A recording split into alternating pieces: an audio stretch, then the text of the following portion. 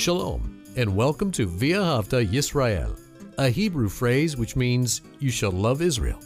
We hope you'll stay with us for the next 30 minutes as our teacher, Dr. Baruch, shares his expository teaching from the Bible. Dr. Baruch is the senior lecturer at the Zera Avraham Institute based in Israel. Although all courses are taught in Hebrew at the Institute, Dr. Baruch is pleased to share this weekly address in English. To find out more about our work in Israel, please visit us on the web at loveisrael.org. That's one word, loveisrael.org. Now, here's Baruch with today's lesson. The most important issue in all the world is who is the Messiah, his identity, what he said, and of course, what he did. And I'm speaking about Yeshua HaMashiach, Jesus Christ. And the best place for us to turn to in order to answer these questions, to understand both the person and the work of Messiah Yeshua, is the New Covenant, especially in the four Gospels. And I'm speaking about Matthew, Mark, Luke, and John. Now, you may not know this, but the names of those Gospels, usually we think the names tell us who wrote them, and that may be.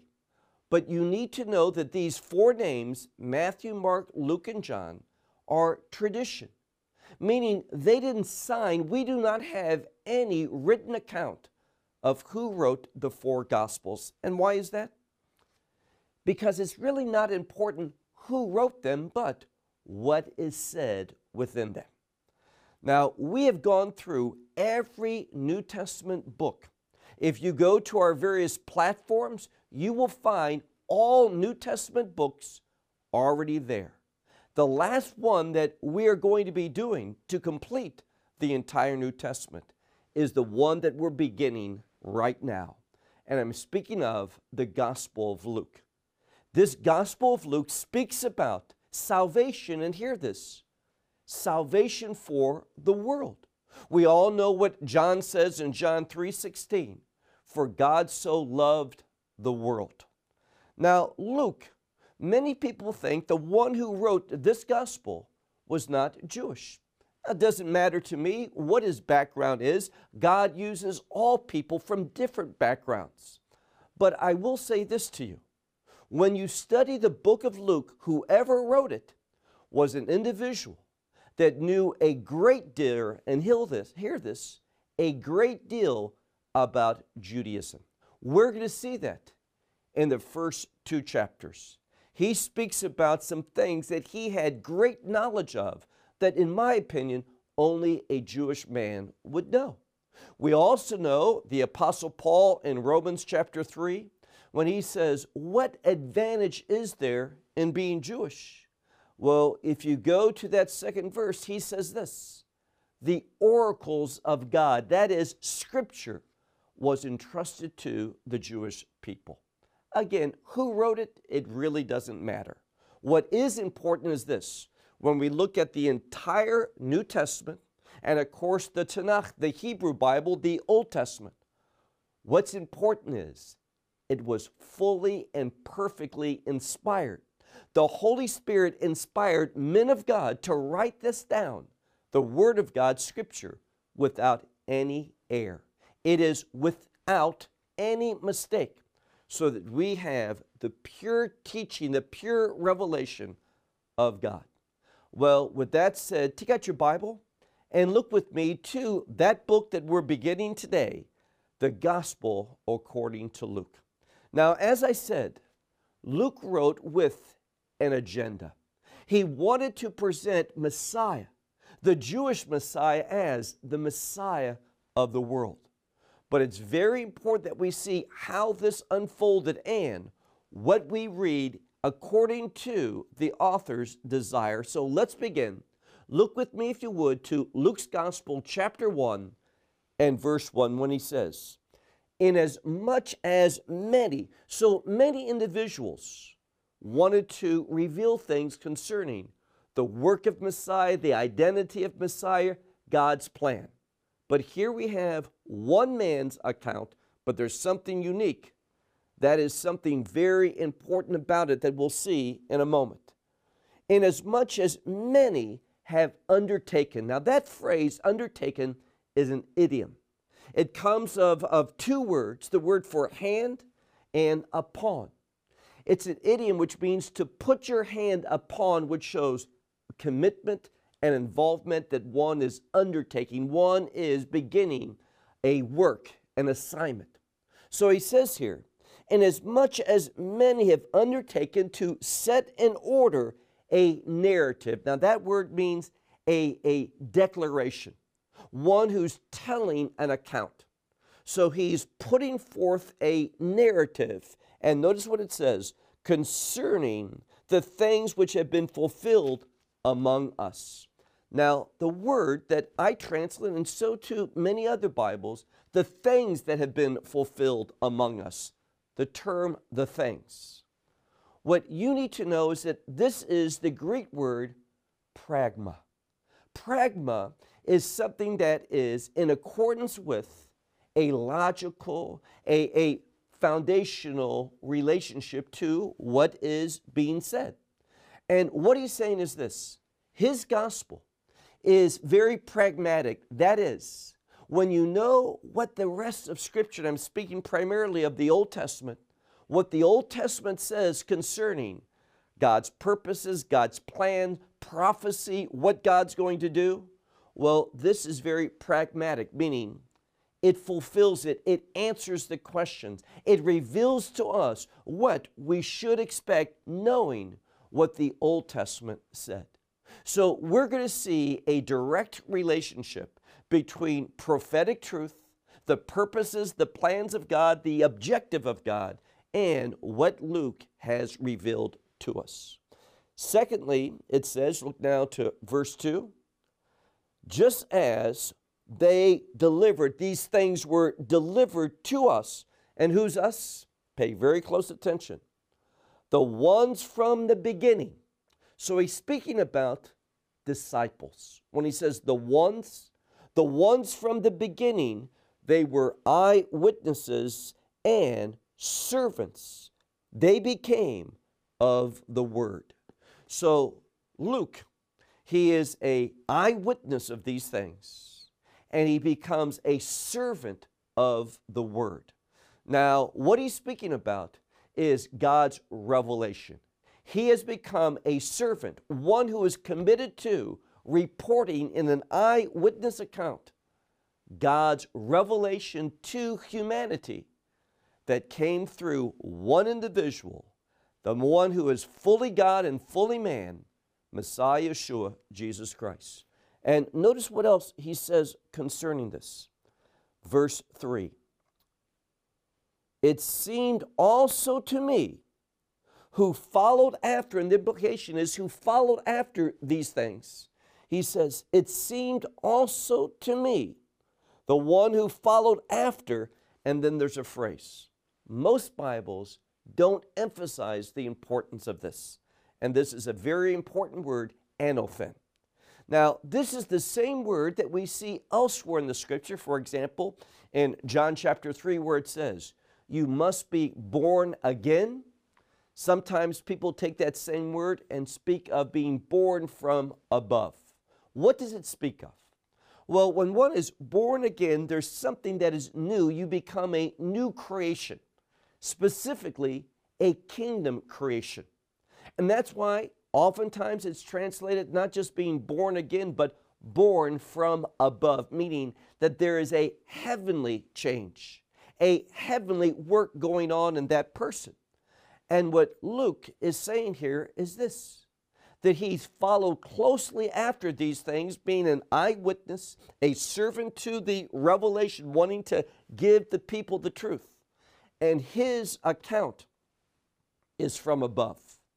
It is a reference to the fact that he's not just writing in a human way, but there is heavenly involvement. That is, the Holy Spirit has inspired him perfectly to write these things down. And he says all that he has followed after and written down, he says he's done so carefully in order to set in order for you. He says to write, to put these things in order, writing them down, Then he says, O excellent Theophilus. Now, this is an individual, and that term, whether it's speaking about an individual per se or it's type of a term, that word Theophilus is one who is a lover of God. And in my opinion, this is who he's writing to. One who loves God, one who wants to know the truth of God, one who wants to submit out of love, submit to the will of God. This is his purpose. And he is an eyewitness, he is a servant, he is committed to this, and he's doing so with a heavenly involvement, meaning that the Holy Spirit is guiding him as he writes down this revelation perfectly, carefully, as we have been told. Look now to verse 4. In order that you should know concerning that which you have been instructed of the word. Now, we see that this term, the word, appears several times. And it's a term that speaks of God's revelation. He's saying to the one who's reading it, you've been instructed concerning the word, and now I'm going to set down in an orderly way, carefully, what this one, the Messiah, has done, what he has said, and what are the implications of his life, his ministry in this world, those three and a half years that Messiah served after being baptized. What does this mean for humanity? This is his objective. And he goes on to say that I'm writing these things down to you, O most excellent Theophilus, in order that you should know concerning what you've been taught of the world, of the word, and you do so how? With certainty. Now, that is an important phrase at the end of this verse, verse 4, with certainty. What he's writing down, we can be assured of, is truth. It is inspired from heaven by means of the Holy Spirit, that we might know the revelation of God. Now, look at verse 5. It came about in the days of Herod the king of Judea. What's important to know is that many times when one writes down a historical account, they want to know the timing. And biblically we see the king is oftentimes mentioned so that we have the setting, the timing, when it was written down, when these things took place. And here what we're finding is that Herod was the king of Judah. He mentions the king of Judah from an Israeli standpoint. The land and what's going on in the land is important because God works in this land. This land is inherently related to the purposes of God, that plan of God, that redemptive work of God. And then also Judah is important as that allotment of land given to Judah for a purpose. That this was the tribe that was connected to the Messiah. We see this going back to Genesis 49:10. So all of this is setting the stage. Look again at verse 5. And it came about in the days of Herod the king of Judea. And notice, the next thing, a priest is mentioned. Why is that important? Well, a priest is a mediator between man and God. And what this is saying is this: God is at work. There's going to be a mediation, that is, there's going to be a work done that brings about a relationship between man and God. And a priest, the Hebrew word kohen, was an individual set apart for that purpose to mediate a relationship between man and God. So when we read this, this is this foundational element of the gospel. That gospel is good news about redemption, and it's the redemptive work of God that brings about this reconciliation, this coming together between man and God that always, going back early on into the Torah, into the earliest books of the Bible, we see that God had this objective. So look again. We read here that in the days of Herod, the king of Judea, there was a certain priest named Zachariah, which means God remembers. Now, names are important in the Bible. And what we see here is for a foundation, for a setting. We are being told that God remembers. That word, Zachar, it's a Hebrew word to remember. This word always speaks, whenever it's mentioned, it should have a covenantal context, meaning this: God is remembering His covenantal promises. And God is going to move through this one that we're going to meet later on in our study, this Savior, this Messiah, this anointed one, the Christ. He is going to work in order to fulfill His covenantal purpose. And this is why Zachariah is named. Look again.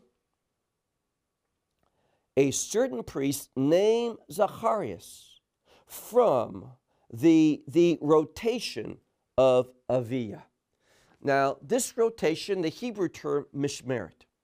The priests, we know that there were 24 orders or rotations of the priests. And the rotations were known by a priest's name. 24 families of priests that served in a rotation. And we find that Zachariah, or Zacharias, we find that he was of the rotation of Aviah. And this is important because it has a connection with redemption. We won't go into that at this time, but notice something else. Not only was he a priest, but it says his wife that he took was also from the daughters of Aaron. What does that tell us? This man was very serious about God. He was from the lineage of the tribe of Levite, from the family of Aaron, and therefore the priestly call was upon him, being a descendant of Aaron, and he took a wife that also was from that same family. This is preferred. Is it an obligation? No, it is not. But it shows the most serious priests, the ones who were most committed to their call, they would marry a woman from that same lineage, that she was brought up with that same understanding of what it meant to run a priestly household. All the strictness, the limitations, she grew up with that. That was her norm. And therefore, because he wanted to be serious to that call of being a priest, he married such a woman. And notice what it says. And the name of hers was Elizabeth. Elizabeth is a Greek rendering of the Hebrew term Elisheva. And this speaks about the God. My God is of an oath. Now, the word oath is related to the promise. And what we find here is that he married a woman who, his name refers to a commitment to the promise of God. In other words, what we're learning is that these two individuals, Zachariah, or Zacharias in English, and also Elizabeth, his wife, these were serious individuals that were committed to the things of God.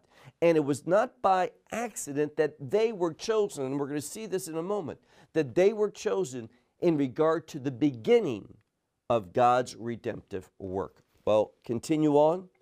We are told, look now to verse 6. But, now this is how it should be translated, but. This shows a conjunction of a difference. And what do I mean by that? Well, there were many priests, but this family was unique. This conjunction is being used to show that this is a unique family, different from most. And notice why that is. But they were righteous, both of them.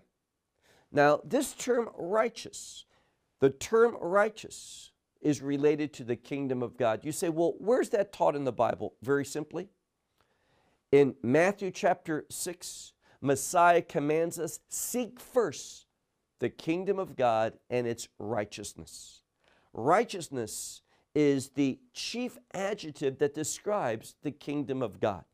So when it says both of them were righteous, both of them had a kingdom commitment.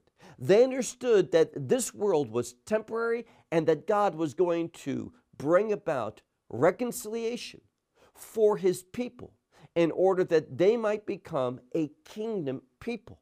That they would realize that this world is not where it's at, but there's something better. There's coming a time of restoration. And the priesthood, there would be a priest. And of course, this priest was going to be from a different lineage, not from the tribe of Levite or from the household of Aaron, but a different priestly order. The book of Hebrews speaks about this from Melchizedek, and that he was going to bring about a better outcome of a greater covenant, not the law of Moses, but that covenant of Abraham, which would become the new covenant, a covenant of redemption. And notice what it says. Both of these were righteous before God, walking in all the commandments and the ordinances of the Lord. And how were they doing it? The scripture says blamelessly. Meaning this, doesn't say that they were perfect, but any time that they erred, they would go to what the Word of God reveals in order to set things proper, to make that correction, to offer up that sacrifice. They were, in other words, very serious about the things of God. Now let's just pause for a moment and ask ourselves a question. Do we have such a commitment? Are we that serious about the things of God? If you were to ask me, what is one of the things that lack among many believers today? It would be a seriousness in regard to the Word of God, the instructions of God. In other words, we tend to be way too casual in the things of God.